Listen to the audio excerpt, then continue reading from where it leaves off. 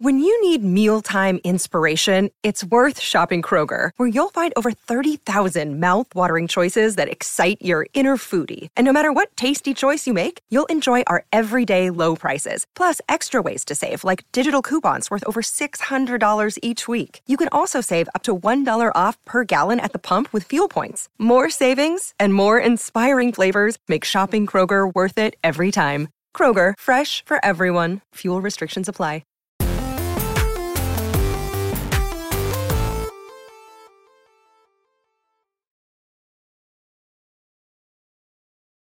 Yo, and welcome to Kinda Funny Games Daily for August 25th, 2021. I am your host, Janet Garcia, and joining me is Andy Cortez. Que pinchonda.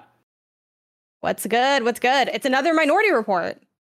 It is 2 weeks in a row. And here's the funniest thing about all this. Well, I'm sure you'll get into the news. We'll talk about that funny thing later in the news, I'm sure, Janet. Why? What's up?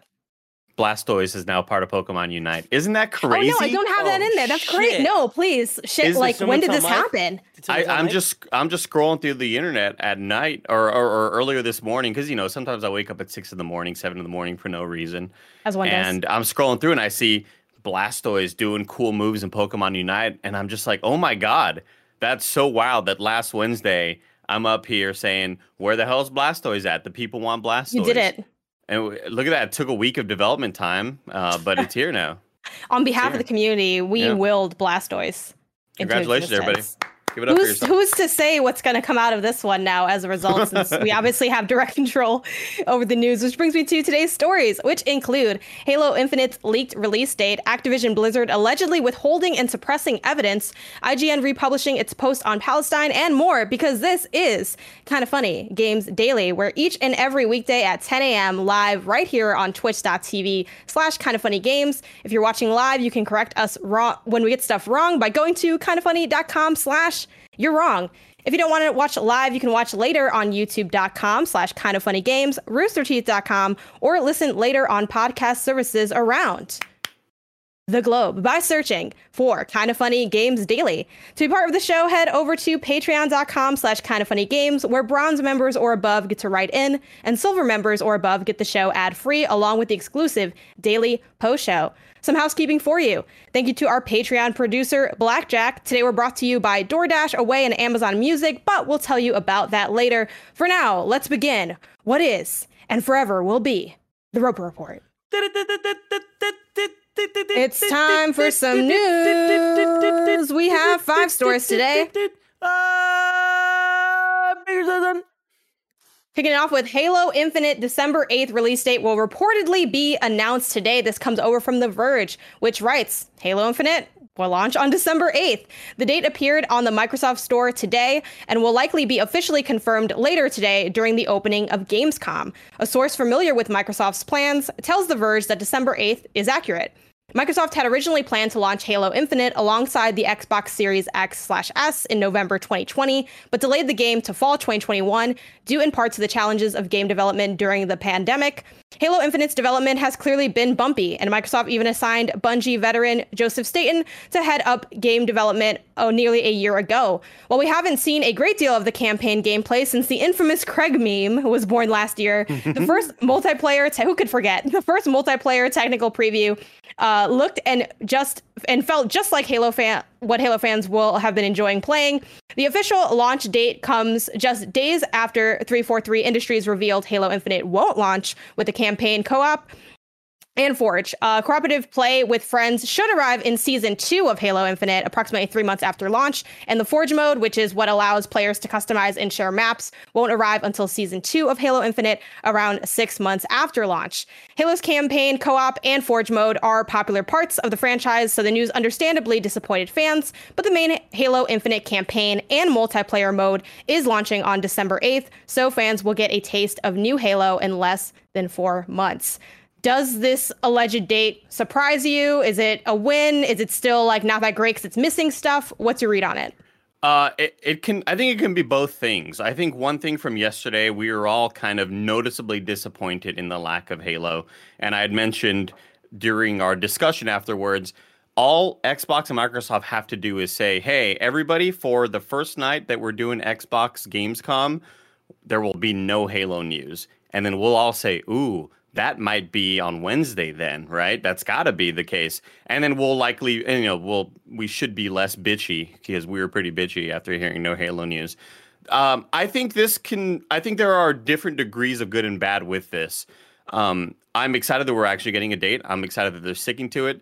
I do love hearing Joseph Staten say, hey, the campaign is fun as hell, and I've played through it, and it's really great. And I hope that means that everything since then has just been a lot of polishing. But now that we're sort of here and it's so close and it's that date is quickly coming towards us, I think it's not horrible that Forge mode isn't there at the start. I think campaign co-op is a noticeable disappointment.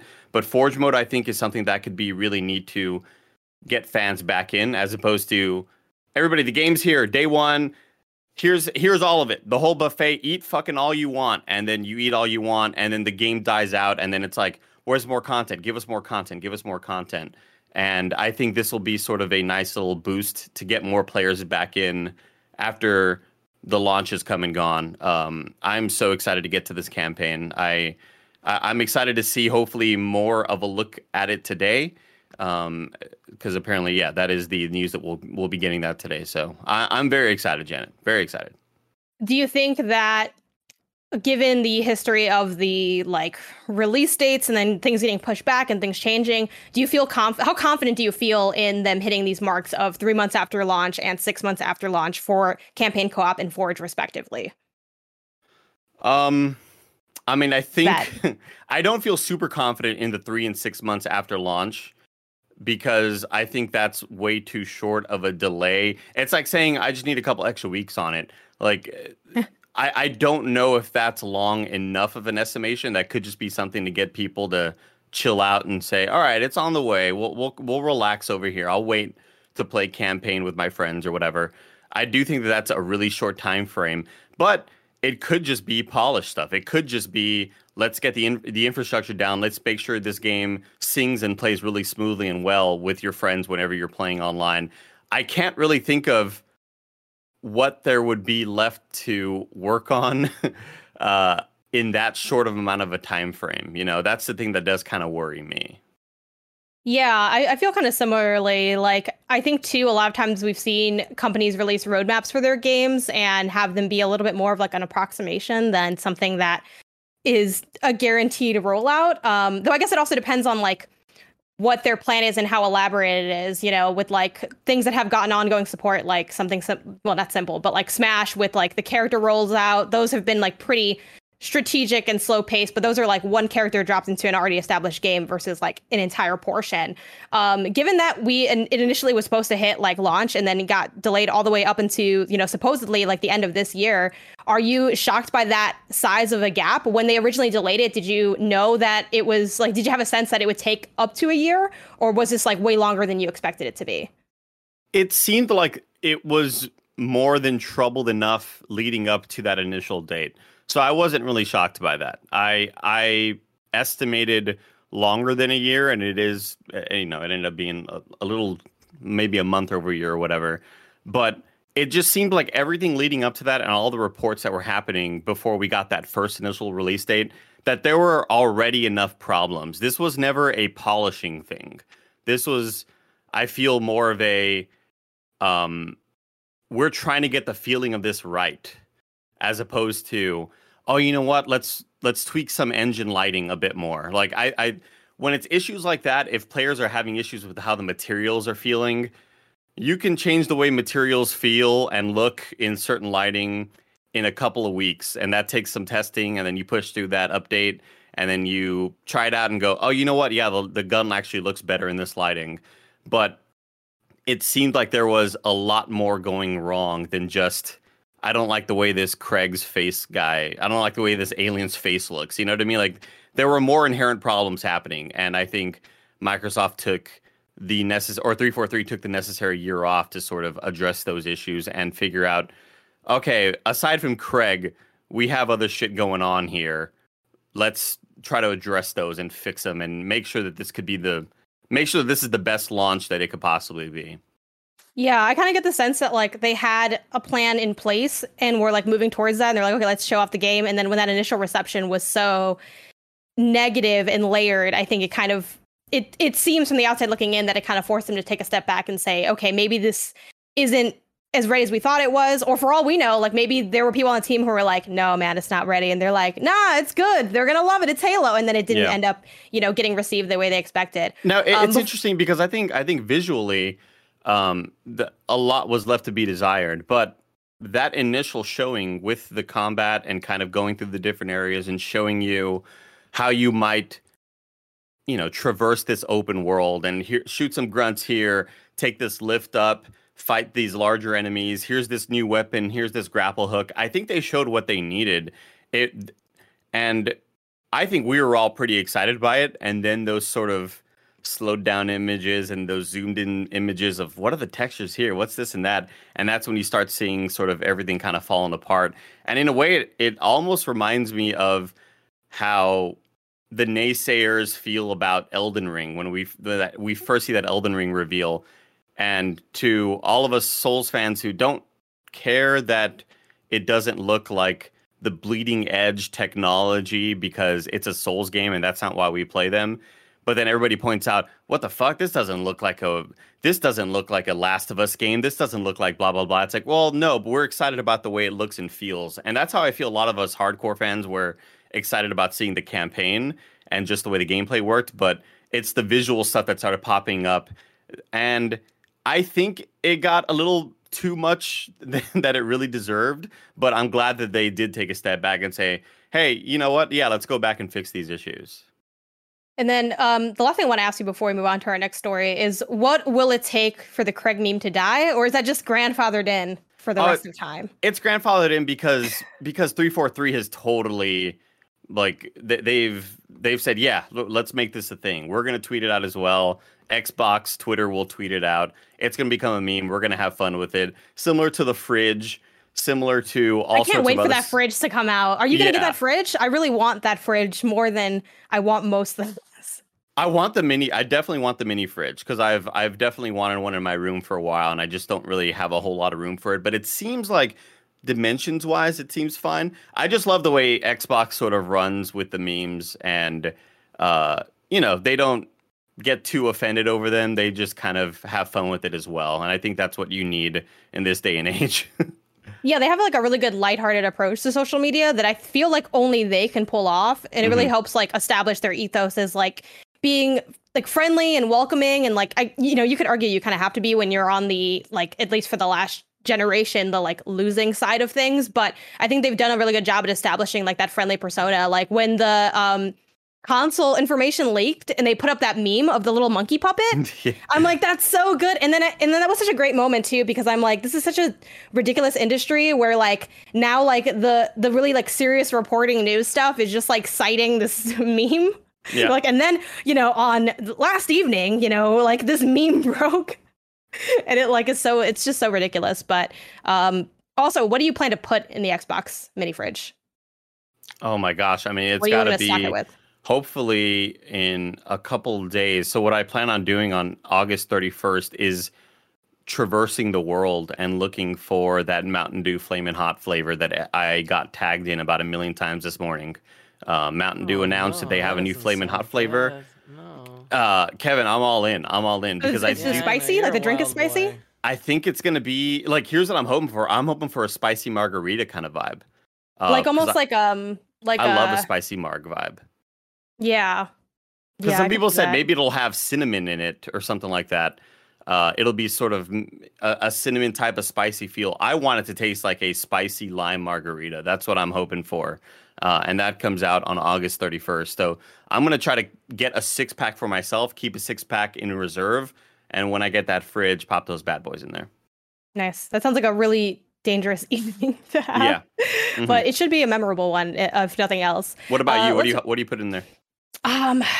Probably beer, honestly. Okay. Like I like to, or maybe a couple sparkling waters, like some LaCroix. And for beer, probably like hazy IPAs or something. Maybe a couple snacks in there. Maybe like throw a Lunchables box in there. What is it, like a Brita filter right there? Yeah, I'm putting my Brita in there because I always like. That's pretty good. I can never fill that thing up. Like my room is chilly enough to keep the water a good enough temperature. And so I don't need to go put it in the fridge, and it also takes up a lot of room, and I don't want to pack up the fridge anymore, so I just kind of have it sitting here, and when I need to refill it, when I need to go wash it out, I just go do that and bring it back. But I would love to have it sort of find a new home here rather than just kind of be displaced on my desk next to my antibacterial and some probiotic vitamins, Yeah, I like how so much of the hardcore gaming setup is just basic human needs. I'm like, here's my chapstick and my gum and my Kleenex and my moisturizer and some aspirin. It's basically a medicine cabinet, really. 1,000%. But let's move on to Activision Blizzard allegedly withholding and suppressing evidence. This comes over from Axios, which headlined their report on it to be California expanding lawsuit against Activision Blizzard. So I kind of hits those two major beats, and this is what they had to say. California has expanded its anti-discrimination lawsuit against Activision Blizzard, adding temporary workers to the female full-time employees of whom it is suing on behalf of. The state's Department of Fair Employment and Housing also alleges the game maker has interfered with its investigation. Why it matters. While Activision Blizzard has attempted to show over the past month that it is addressing issues raised in the lawsuit, the DFEH is turning up the heat. Between the lines, the amended complaint was filed Monday and redefines the group it says was wronged by the gaming giant. A copy reviewed by Axios specifically mentions that California's protection against anti-harassment, equal pay, and other equal employment opportunity protections exist for employees and contingent or temporary workers. Throughout the lawsuit, the word employees has been changed to workers in reference to harassment, sex discrimination regarding pay, and other allegations. The DFEH also says Activision Blizzard has stymied its efforts through NDAs, requiring employees to speak with the company ahead of contacting the DFEH, and its involvement with WilmerHale, a law firm the game maker said will investigate misconduct issues. The suit claims that this directly interferes with the DFEH's ability to, quote, investigate, prosecute, and remedy workplace discrimination and harassment violations on behalf of employees and contingent or temporary workers. It alleges in part that documents related to investigations and complaints were shredded by human resource personnel in violation of what it asserts in the game company's legal obligation to retain them pending the investigation. A spokesperson for Activision Blizzard told Axios that the company has, quote, complied with every proper request in support of its review, even as we had been implementing reforms to ensure our workplaces are welcoming and safe for every employee.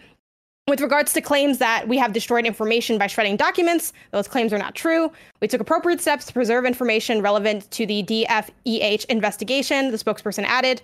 We have provided the DFEH with clear evidence that we do not have gender pay or promotion disparities. Our senior leadership is increasingly diverse, with a growing number of women in key leadership roles across the company. The big picture. The change comes after stories revealed toxic conditions faced by Activision Blizzard contract workers. Stories shared with Axios from the ABK Workers Alliance, specifically from the Quality Assurance and Customer Service departments, paint a picture of brutal overtime paired with little pay.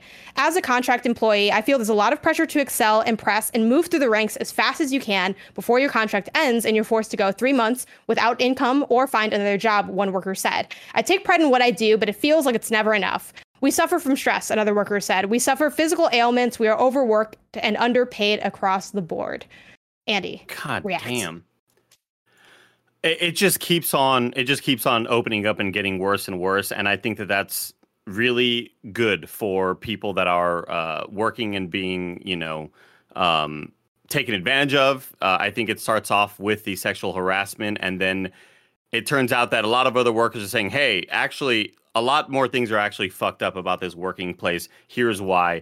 The destroying of evidence, I know that they are declining that, but if that's true at all, it seems like I've seen a lot of people on Twitter, a lot of employees for Activision actually speaking out and saying, this is so fucked up, we're going to continue fighting this. The idea that can happen just seems so beyond corrupt what I could have ever imagined. This is absolutely wild. I don't know. I feel like this story is going to keep on unfolding. We're going to get more and more developments out of it, but it is not great what is happening over there with Activision Blizzard. Yeah, it's such a serious allegation, destroying evidence, especially the phrasing of HR being accused of shredding documents. I feel like it really enforces, and you can debate on how accurate this perception is or not. And I think it can vary from company to company, but there are a lot of workers who feel like HR is to protect the company first and foremost, and that their interests are not actually for like the human employees, but for the like corporate entities that they're there. And they're just kind of there to seem like, here's like where you can go, but it's not necessarily like, enough. And a lot of people have beefs with their HR departments, whether it's because they move very slowly, and whether that's intentionally moving very slowly, or, whatever the issue might be. So the thought of this being like interwoven with that is just like so disturbing when you think about what HR is supposed to represent. I'm seeing people in the chat and also people on social media, of course, saying someone said HR equals high risks. That's brutal and can be, I think, accurate in certain cases, unfortunately. But a lot of people are calling for unionization, and I'm very pro-union as well, and I think a lot of workers want that. But again, it is a long process, and it's very hard to get unionized. Like, there's a reason that most places aren't unionized, and it's because of, even look at if we scroll back up and like look into the story where they reference WilmerHale, which is like very much like a union busting situation. Like it's not just like, oh wow, unionize, I never thought of that. Like, it's such a long and arduous process. But one of the big standout things to me is like just the fact that they are now including like temp workers. I feel like now they're really fucked, because like temp workers are like the worst like treated like freelancers. Temp workers are treated like the worst across the board, I feel like, everywhere. So it's just gonna get crazy here. It was always very scary in the short amount of time that I was in game dev, wondering if I am gonna get laid off, I hope that I have enough savings to hold me off until the next contract, until the next place I have to go. I hope I have enough money to move and put down a down payment or put down the first month's rent on a new apartment in a new city where I might hopefully have to move.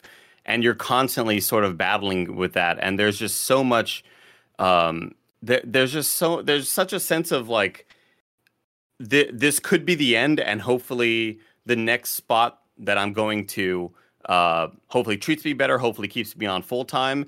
But it is one of those sort of toxic ideas that you are privileged to be in this industry, and it is a blessing to be in this industry. So take what you can get.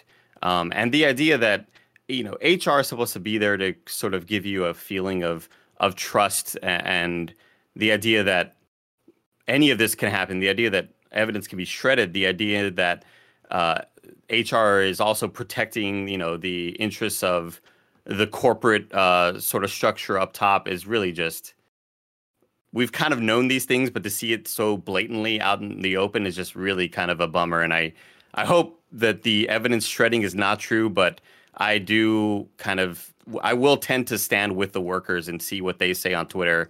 And if they are leading towards it being true, that I'm going to believe them for sure. Yeah, it's definitely why I fall in line too. I'm pretty much extremely skeptical of like any corporate statements ever in general, especially like I think it's something like this that's become so heated and so extreme. I think we have to like really, I feel like everyone is taking in the gravity of the situation, but at the same time, it's like, this isn't, a few worker complaints, like a small settlement situation. This is the state of California coming down and being like, yo, it's fucked up over here. Like, this is straight up illegal. It's not like, oh, they didn't really treat me well, but it's kind of great. It's like, this is like infringing on like laws and protections that we have in the way that we operate in terms of employment across the board. And yeah, you're right. So many people do have that attitude of, oh, well, like it's such a dream job, or it's so great, or like, people try to use these like straw man arguments to say like, oh, well, what about this random unrelated worker oppression happening over here? I'm like, that's fucked up too. Like, it's all bad. And I'm glad that at least I'm seeing the vibe I get from like somewhat public discourse. So granted, my feeds are obviously curated to see like non-head ass takes, but I've seen a lot of people just be like, wow, I feel like it's so crazy. Even the people that are like, that tend to be sort of head ass or a little corporate, or like, yeah, this is wrong, because that's how extreme it's gotten. What? Yeah, it is so sad and annoying to see people say, look, I worked in oil rigs and I worked in fucking 3,000-hour weeks or whatever it is. Like, okay, well, you should also not be doing that. Like, I don't know why you feel proud of being taken advantage of. You shouldn't want anybody to be taken advantage of. I've never understood that sentiment. And I think a lot of it is just that people are taught to work as hard as they can until they, bust their body down and they're just broken down by the American dream, by the like age of the 50 bootstraps, or 60 or whatever. like just if you work really hard, like that. And, I think that's what stood out so much to me about like these contract workers saying like, I'm working so hard and like it's not enough and I'm stressed and I'm like, I think mentioning too, like the physical element, again, I think a lot of people might scoff at that and be like, oh, like you're just sitting at a desk. Like it hurts. Like I have written and worked so hard that I feel physical pain and have had to like struggle to like, do I push it a little further or do I pull back because I don't want to get so injured that I can't do my job anymore? Like these are like real things that happen. Like I know so many, on the media side of things, like writers and critics that have gotten like carpal tunnel or versions of it just from overworking. And then people will still be like, oh, like what's the big deal? Anyway, but I feel like we're both on the same page with it, but this is just wild. And I'm so glad that like Axios was able to bring this to light because I feel like it's such a huge development. And, unfortunately, a lot of times these kind of stories can get buried when we have stuff like Gamescom going on in the background. So, I thought I would highlight that. And again, Axios, required reading. It's like one of my favorite places to go every week. They have so many like great articles and they make it very like bullet pointed and succinct. And they like, it's just very phenomenal wrap ups they have going on over there. Moving on to IGN republishing its post on Palestine. For this, I'm going to pull from GameIndustry.biz, which like reported on the republishing of the article, which also has like some editorial notes at the top. So I'm going to go ahead and read from their coverage of it. 3 months after IGN took down its How to Help Palestine post of charity links, the site has republished it with a number of edits and a note about new editorial policies. The post, now headlined "A Resolution and New IGN Policies," omits changes phrases like "Palestinian civilians are currently suffering due to Israeli forces" in favor of saying "civilians are currently suffering." A line about escalations in conflict resulting in a catastrophic loss of Palestinian lives has also been amended to read "A tragic loss of Palestinian lives." This How to Help article, originally posted on May 14th, was taken down shortly thereafter due to controversial interpretations of the post's intentions and framing, both internally among the IGN staff and externally. A note on the new post reads, "An IGN employee council, with the advice of a third-party ombudsman and leadership, are in agreement that the post required adjustments to be more culturally conscientious of our staff's and our audience's potential reading. We regret the error in publishing without those adjustments and recognize that our processes failed us. We are also in agreement that instead of taking the post down, we should have updated the post." In connection with the post, IGN also posted newly adopted policies on corrections, updates, and takedowns of content. The site said it now does not unpublish content except in, quote, "very rare cases," preferring to use updates and editors' notes instead to correct the record on mistakes. Such notes will need to be approved by the editor-in-chief. So that's kind of the first bit. And I have a couple extra, things to pull in. But what is your initial read just on that info and on the update of the post and the republishing of the post? I'm glad that it happened because honestly, this is one of those things that I had forgotten about. With everything else that has happened in this industry, this is one of those stories that can kind of get forgotten about. And I'm glad that they followed through with it because they could have, I think, very easily not done so, and we would not have remembered it. And hopefully a couple of IGN employees may have spoken out about it, and that may have brought it to back into sort of our consciousness. But the idea of them doing this, I think, is a very good thing overall. And again, I just feel like this industry can sort of feel like bad news 24/7. And something like this, I think, having the workers say, we want to be represented a little bit better, I think is just very important. Yeah, and for this, I want to pull from Rebecca Valentine, who is a news reporter at IGN. Like, she had tweeted out this link and then had like a small thread. And in it, she ends by saying, "Before you share your hot take on how long this took, please reread the contents of both this, the editorial autonomy statement, and the policies, and consider the enormous work many people did and fought for this to get reinstated." And I do obviously want to shout that out because, this was very much like part of, even the statement that's like officially published, right? It mentions like an IGN employee council, like that's only capable with the will and the efforts of those employees. And, just to kind of like, there's so much that went into this story and I know you all talked about it like already in past episodes, but, with the post that went up on Medium, like the open letter that IGN employees did, like there have been employees fighting for this like the entire time. Yep. And it does suck that it took as long, but I don't fault that as like the employees like dragging or whatever. And I think sometimes it's so difficult to try to like parse that out, where it's like when you're criticizing like a corporate entity versus like the actual people that work there. And yeah, I just want to, applaud like the employees' efforts on getting that pushed and making that happen. And it's great to see it back up. Also, the fact that this is extra stuff on top of what their normal job is, what their actual real job is, reporting and I think going that extra mile. This is something that could have, again, people could have given up on, or maybe have taken easier concessions. But the idea that they kept on fighting is just really important and awesome. Yeah, you mentioned like this is like on top of like your regular job. I would hope that like whoever's part of like the IGN Employee Council is getting some level of compensation, because that is inherently more responsibility. I'm not sure that that's the case, but it would be nice if it was like at least something in there. I think so often like these additional groups or like movements, it all has to come from the employees and isn't always like directly supported by the company. So hopefully IGN is like going that extra mile to actively support like this existing and wanting to work on like a more active effort than just like waiting to be reminded to do it. But yeah, the post is back up. I will say one thing I want to touch on is I was looking at the initial statement that IGN employees had posted. And again, this isn't everyone at the company. You can look on Medium, and it has people who signed kind of in acknowledgement of what was mentioned. And the demands were an all-hands meeting that showed that with the IGN upper management and J2 Global and Ziff to get full transparency on the post takedown, asking for management body responsible for the decision to accept the responsibility publicly, asking for IGN's editorial authority and autonomy in regards to what publishes to be like noted and recognized, and then finally getting the piece republished. And I'd say based on what we saw with it being republished, they got the republishing. They have at least the statement of editorial independence. Again, like, is that going to end up being true? We would only know if it wasn't true. So it's kind of one of those weird situations, but we'll have to take that as, a win because it's posted up there. And I'd say the only things that maybe didn't really get fully addressed was like the full transparency part of why it was removed. Like it was kind of just said, oh, it didn't really reflect like, okay, but who's like, there's a lot of in between the lines there, I think. The closest thing to responsibility is, as Waypoint Vice reported, Patrick Klepek's reporting, in a memo from like months ago, Per Schneider, which is IGN's chief content officer, took ownership of the decision to remove the charity post, but ultimately blamed, quote, an editorial team process failure for the post to go live in the first place.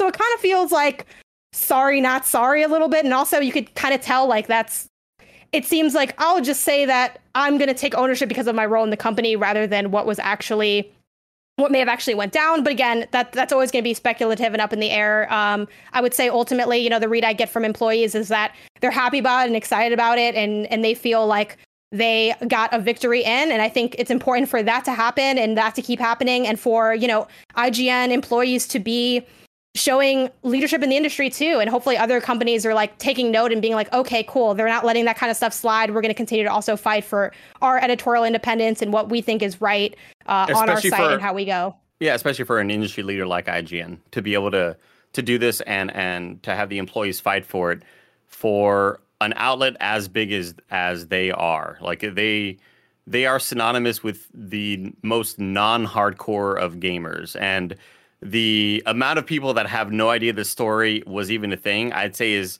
pretty high. But I think when you have such a name like IGN, you have that clout, you have that notoriety, and that sort of, whenever anybody mentions, oh yeah, go to IGN.com for whatever that new trailer came out or whatever, they are so synonymous with what video games are. And for an outlet as big as them to sort of have this happen, I think is just really huge for the industry.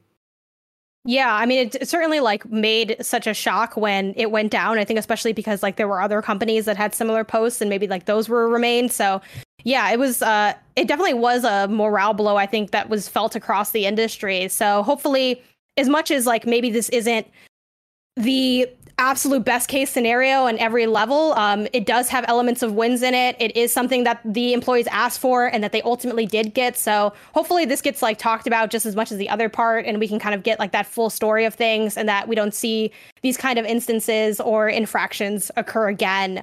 Because, I think like you said, it's so important that we can look toward a site like IGN and have that be a place where like the editorial authority of those writing are respected and upheld and everything like that. And again, Man, unions, right? Like just across the industry, there's so many. It's the wild west in both media and development, and I think that's what kind of the dark part that unifies us all together in this. But again, a win's a win, and it's nice to see that this finally ended up happening because, like you said, I think a lot of people kind of forgot about it, and I certainly was wondering, like, I wonder if we're going to hear about this. So to finally get info on it is so cool and so great to see for that staff. Before we continue on to our next story, let's go ahead and get a word from our sponsor. This episode is brought to you by Away. Whether it's just a trip to the grocery store, a weekend away, or an extended stay with your friends or family, we're all stuck navigating the current weirdness of travel. But no matter what you're up to, Away's suitcases, bags, and accessories all come in a variety of colors, sizes, and materials to always have your back. I've been a huge fan of Away forever. It's all I travel with. It's my favorite luggage. Once you get it, it transforms your life, transforms your travel's experience. So high quality, so beautiful, so aesthetically pleasing. Just a big fan overall. Every suitcase comes with a fancy schmancy interior organization system with a compression pad to help you fit more in, which I've had to do many times. Away suitcases also come with the smoothest rolling reels I've ever seen on a suitcase. Honestly, it's fun to just roll it around because it is so smooth. A TSA approved combination lock, a laundry bag. It's literally everything you'll need in a suitcase and more.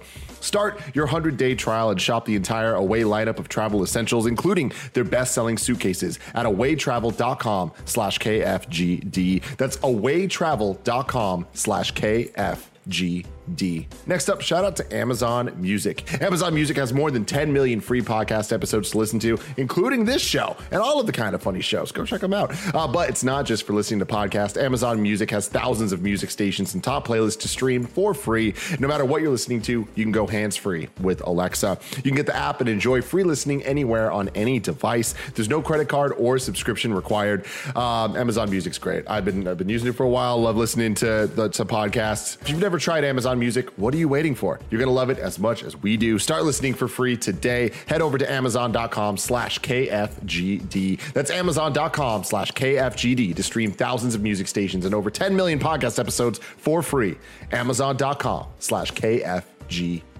And finally, shout out to DoorDash. Did you forget that one thing at the store? Now you can get snacks, drinks, household essentials in 30 minutes with DoorDash. Dinner? Check. Deodorant? Check. Morning pick-me-up from Dunkin'? Check. Get everything you need whenever you need it with DoorDash. DoorDash connects you with the restaurants you love right now and right to your door. I love DoorDash. I've been using it forever, especially during this whole situation we're in, and it's been fantastic. Not needing to worry, not needing to go out places, just boom. Restaurant food being brought right to me. Me and Gia having a great time eating it. For a limited time, you guys can get 25% off and 0 delivery fees on the first order of $15 or more when you download the DoorDash app and enter code GAMES2021. For Canadian listeners, use code GAMESCA. That's 25% off up to $10 value and 0 delivery fees on your first order when you download the DoorDash app in the App Store and enter code GAMES2021 in the US and GAMESCA in Canada. Don't forget, that's code GAMES2021 or GAMESCA for 25% off your first order with DoorDash. Subject to change, terms apply. All right, let's talk about Xbox xCloud coming to console. This comes over from The Verge, which writes, Microsoft is bringing its Xbox Cloud Gaming xCloud service to Xbox One and Xbox Series S/X this holiday. The integration of xCloud, I mean, there's so many like X's in this. There's just every SKU. The integration of xCloud will let Xbox owners simply click play on an Xbox Game Pass game and stream it immediately, allowing players to try games before they commit to the often hours-long process of downloading big titles. More than 100 Xbox Game Pass titles will be available as part of this initial xCloud integration, and Xbox players will be able to try games as they wait for them to download fully. The xCloud integration also lets Xbox players jump into multiplayer games as soon as friends send an invite, avoiding having to wait for the install to complete. Microsoft will update its Xbox dashboard on Xbox One and Series S/X consoles to include a cloud icon to show which games can be instantly streamed. Much like the rest of Xbox Cloud Gaming, the streams will support up to 1080p and 60 FPS, so it won't be a replacement for those with 4K TVs just yet. Microsoft is very much marketing this as a try before you download type service. As this is also arriving on Xbox One, this does mean that Series S/X exclusive games such as Microsoft Flight Simulator and The Medium will also be available on older Xbox One consoles soon. Microsoft isn't committing to a date for Flight Simulator on xCloud just yet, saying it's, quote, coming in the future. The new xCloud integration will be available for Xbox insiders this fall ahead of the broader release, and Microsoft plans to announce testing details soon. Do you think this is something that you're going to take advantage of instead, in lieu of just initially downloading the stuff?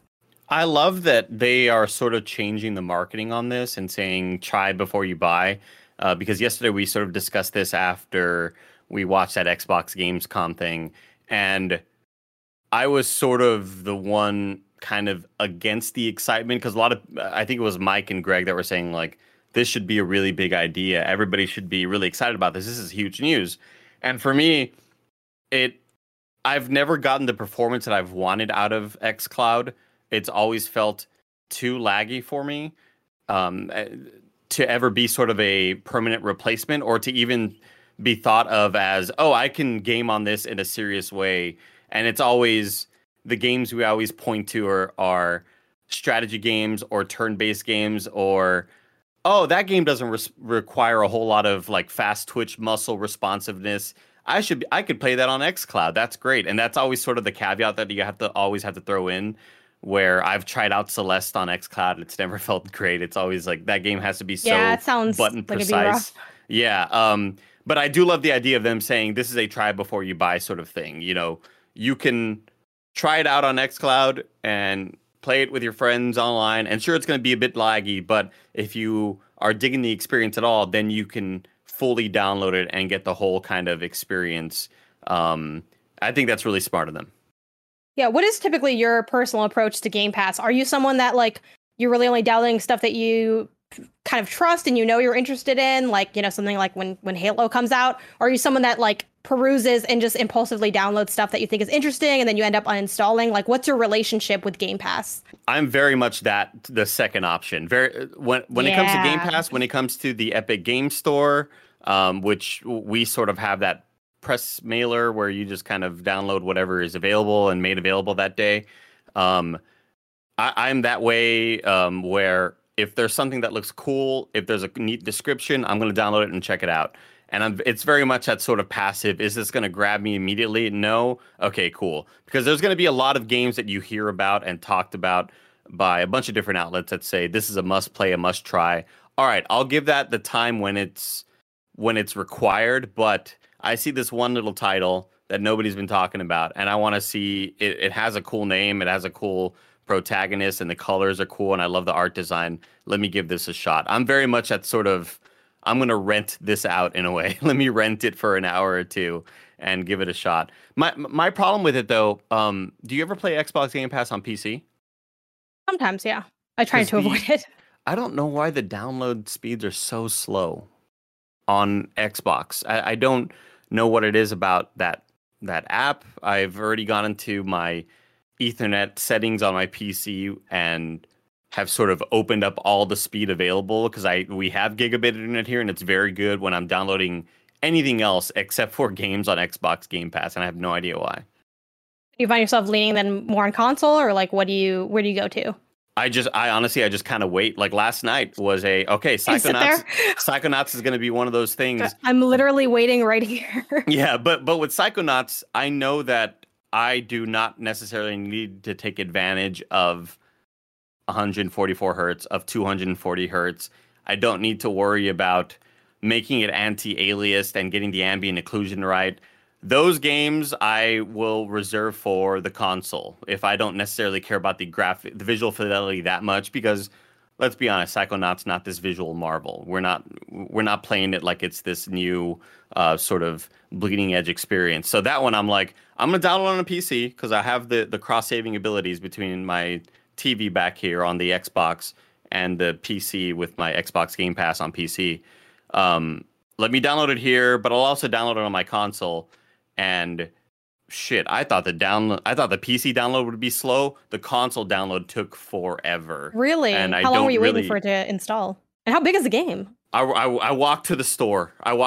Came back, and it was finally done because it was taking long enough. And then I fired that bad boy up, played Psychonauts for about an hour and a half. But Yeah, I guess it's all sort of depending on the genre of game and the sort of is this gonna grab me immediately? You know? Yeah, I feel like this is going to revolutionize the way I don't continue with games.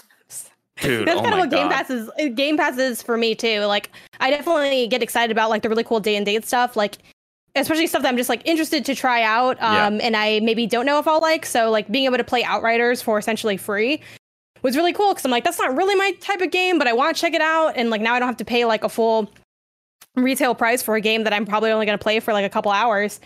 But I more often than not am just like, I'll just open it and I'm like, let's just see where the night takes us. And I'll just queue up a bunch of different downloads and jump into them. So the ability to skip the queue up the downloads part and just go straight into the jumping into the game is awesome because like I spend so much time installing and then immediately uninstalling games from Game Pass. Like for me, like what's the last game that you installed and then you're like, never mind, and immediately like, bounced off of?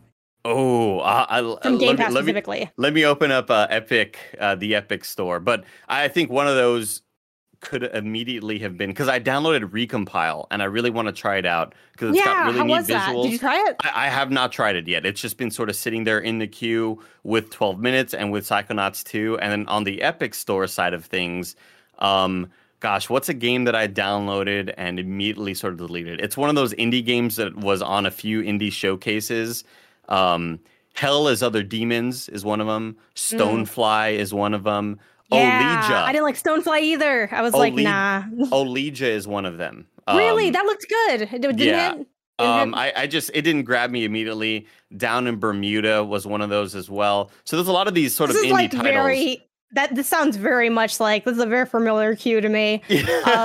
Well, for me, I mean, Janet, I don't want to sort of ruffle any feathers out there in the world of video games, but Axiom Verge 2 may become one of those games. Wow. And that's what I've been hearing. I'm one of the biggest fans of Axiom Verge 1, and 2 is just not, it's not doing it for me right now. And I think a lot of it is the change away from, you know, primarily having a projectile-based weapon where you're shooting all sorts of different, it's like going from Contra to going to something completely not Contra to just going to, I'm melee based only. We're swinging things. We might throw a boomerang, but we're swinging and we're hacking.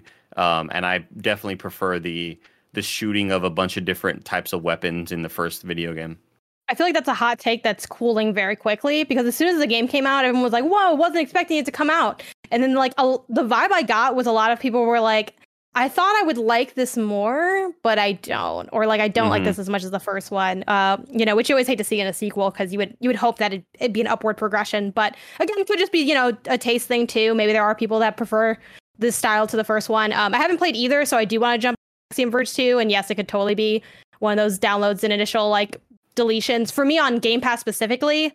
I can't even remember the name of the game. I was trying to Google for it. If anyone in chat knows the name of this game, it is it's like a roller coaster ride simulator, but you can also build the coasters. I have no idea what it's called, and no, it's not Roller Coaster Tycoon.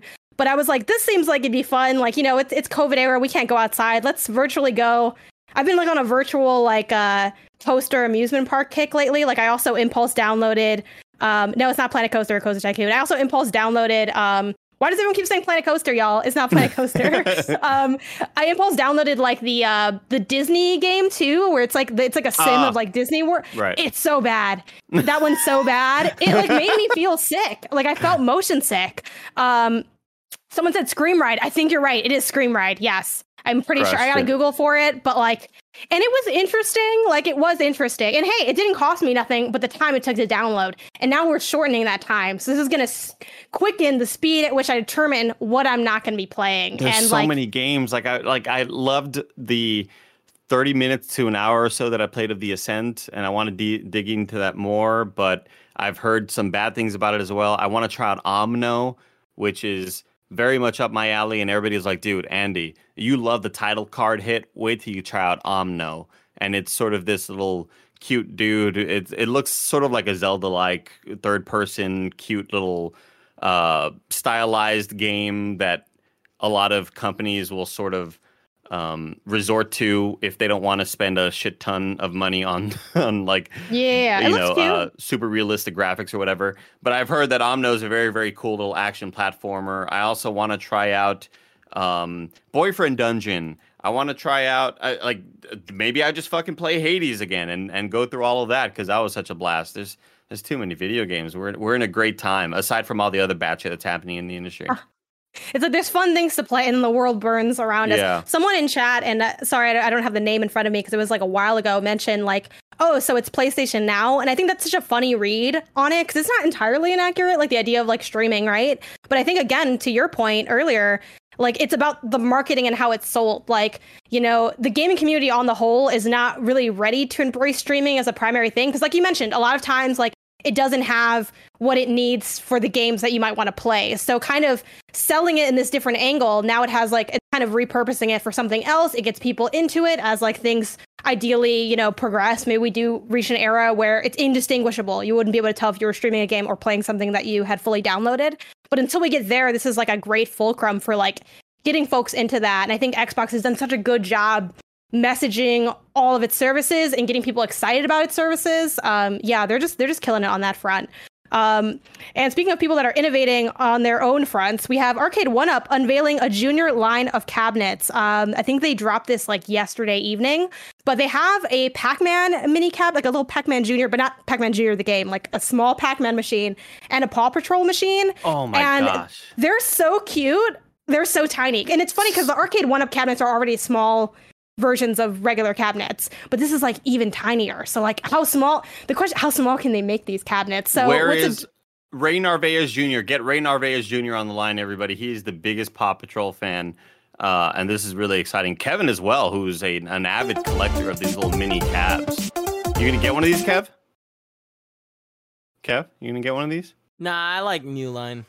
It's so small. Look how tiny it is. If you're watching the video version, it's so small though, Kevin. Oh, and it's cute because they have the buttons. The buttons are oversized, so it's easier to grab. It's meant for ages 4 to 8, and they have different game modes. They have like super easy, and normal. So they have like, specifically in the Pac-Man machine, at least, like you have the option for infinite lives, which like on the low, I'm like, bro, you could add that to the adult cabinet too, because I cannot get past.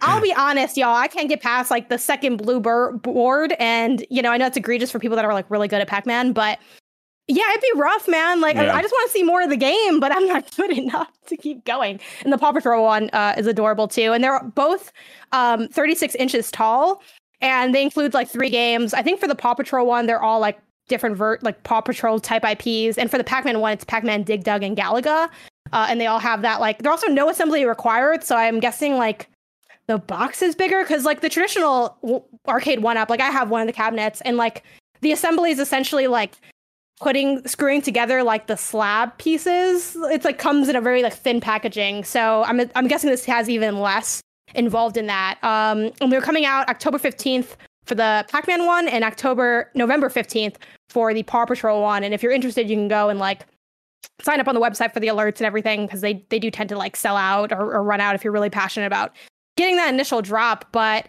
I mean, well, neither of us have kids. I don't know. Is this something that what's your take on this? Is this cool? Is this weird? I mean, I think it's cute for people who I already saw some people in chat saying, "Oh, my kid will love this sort of thing." As for me, I collect these Nendoroid figurines, and that's about all that I'll sort of collect.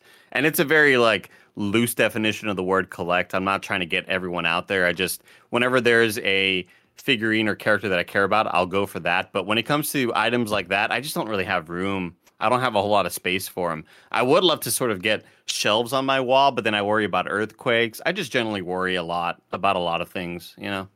Spend a lot of time being concerned. Mm-hmm. I've had shelves my whole life. Earthquakes never knocked them down. Not the earthquake you're thinking of, Kev. Wait, hold on. I want to show it's Also, we're 5 minutes until opening night live. Oh. I just want to show these New Wave toys. Arcades are super small. Wow. They're like 1/6 scale. I think they're really cool for display purposes. Like, I have them around. I have a bunch of them that New Wave sent me. Like, they also have. This is like the USB. Oh shit, Janet! I've been confused. I've been confused this whole time. I thought arcades we saw were these little tiny baby ones. No. Oh, no, they're bigger. like- Those are for like yeah, little yeah. kids. They're like 3 feet tall as opposed Yeah, to they're 3 feet tall. fucking Yeah, a yeah. foot. Holy For shit! like That's, tiny, These are like tiny 11 people. inches. Yeah. that's really cute. That's even cuter than I thought. I take it back. I want them. All right. Want them all. Yeah, but I think this is like it's a fun little market for Arcade One Up to be digging into. And I just like that they, have cabinets that are fairly affordable and just a little bit easier to have around. But getting these mini Pac-Man and Paw Patrol cabinets is so far away. If I want to know what's coming to mom and grop shops today, where would I look? The official list of upcoming software as listed by the Kind of Funny Games Daily Show hosts each and every weekday. Did I read that right? Because I don't have the doc up. You did. Holy shit. And if you didn't, I was going to mention it. Yeah. Today we got Darker Skies on PS5, PS4, Series X/S, and Xbox One. We got Psychonauts 2 on PS4, Xbox Series X, and Xbox One, PC, and Mac. We have Mexterminator? Sure, Nation? Yes, close enough. Xbox One, Murder Mystery Machine, PS4, Xbox One, Switch, PC, Mask of Myths on Xbox Series X/S, Behind the Frame, The Finest Scenery, PC and Mac, and The Legend of Heroes, Hajimari no Kaseki on PC. Do we have any wrongs? If you can pull that up in the doc. And tomorrow's host, just so you know, is going to be on Thursday. We have Greg and Tim, and on Friday we have Greg and Blessing. And then coming up next, we're going straight into Gamescom opening night live. But let's check in with those your wrongs before we sign off. Bander SN says Blastos will be coming to Pokemon Unite, but not until September 1st. And Charles J says from Opening Night Live, I keep wanting to say One Night Only. From Opening Night Live pre-show, Drinkbox announced co-op multiplayer for Nobody Saves the World. Woo! Yeah, I'm looking forward to that game. Woo! All right, now it's time for the post show. We're supporters of the Silver membership or above on patreon.com/. No, now it's not time for the post show. Never mind. Just kidding. Until next time, it's been our pleasure to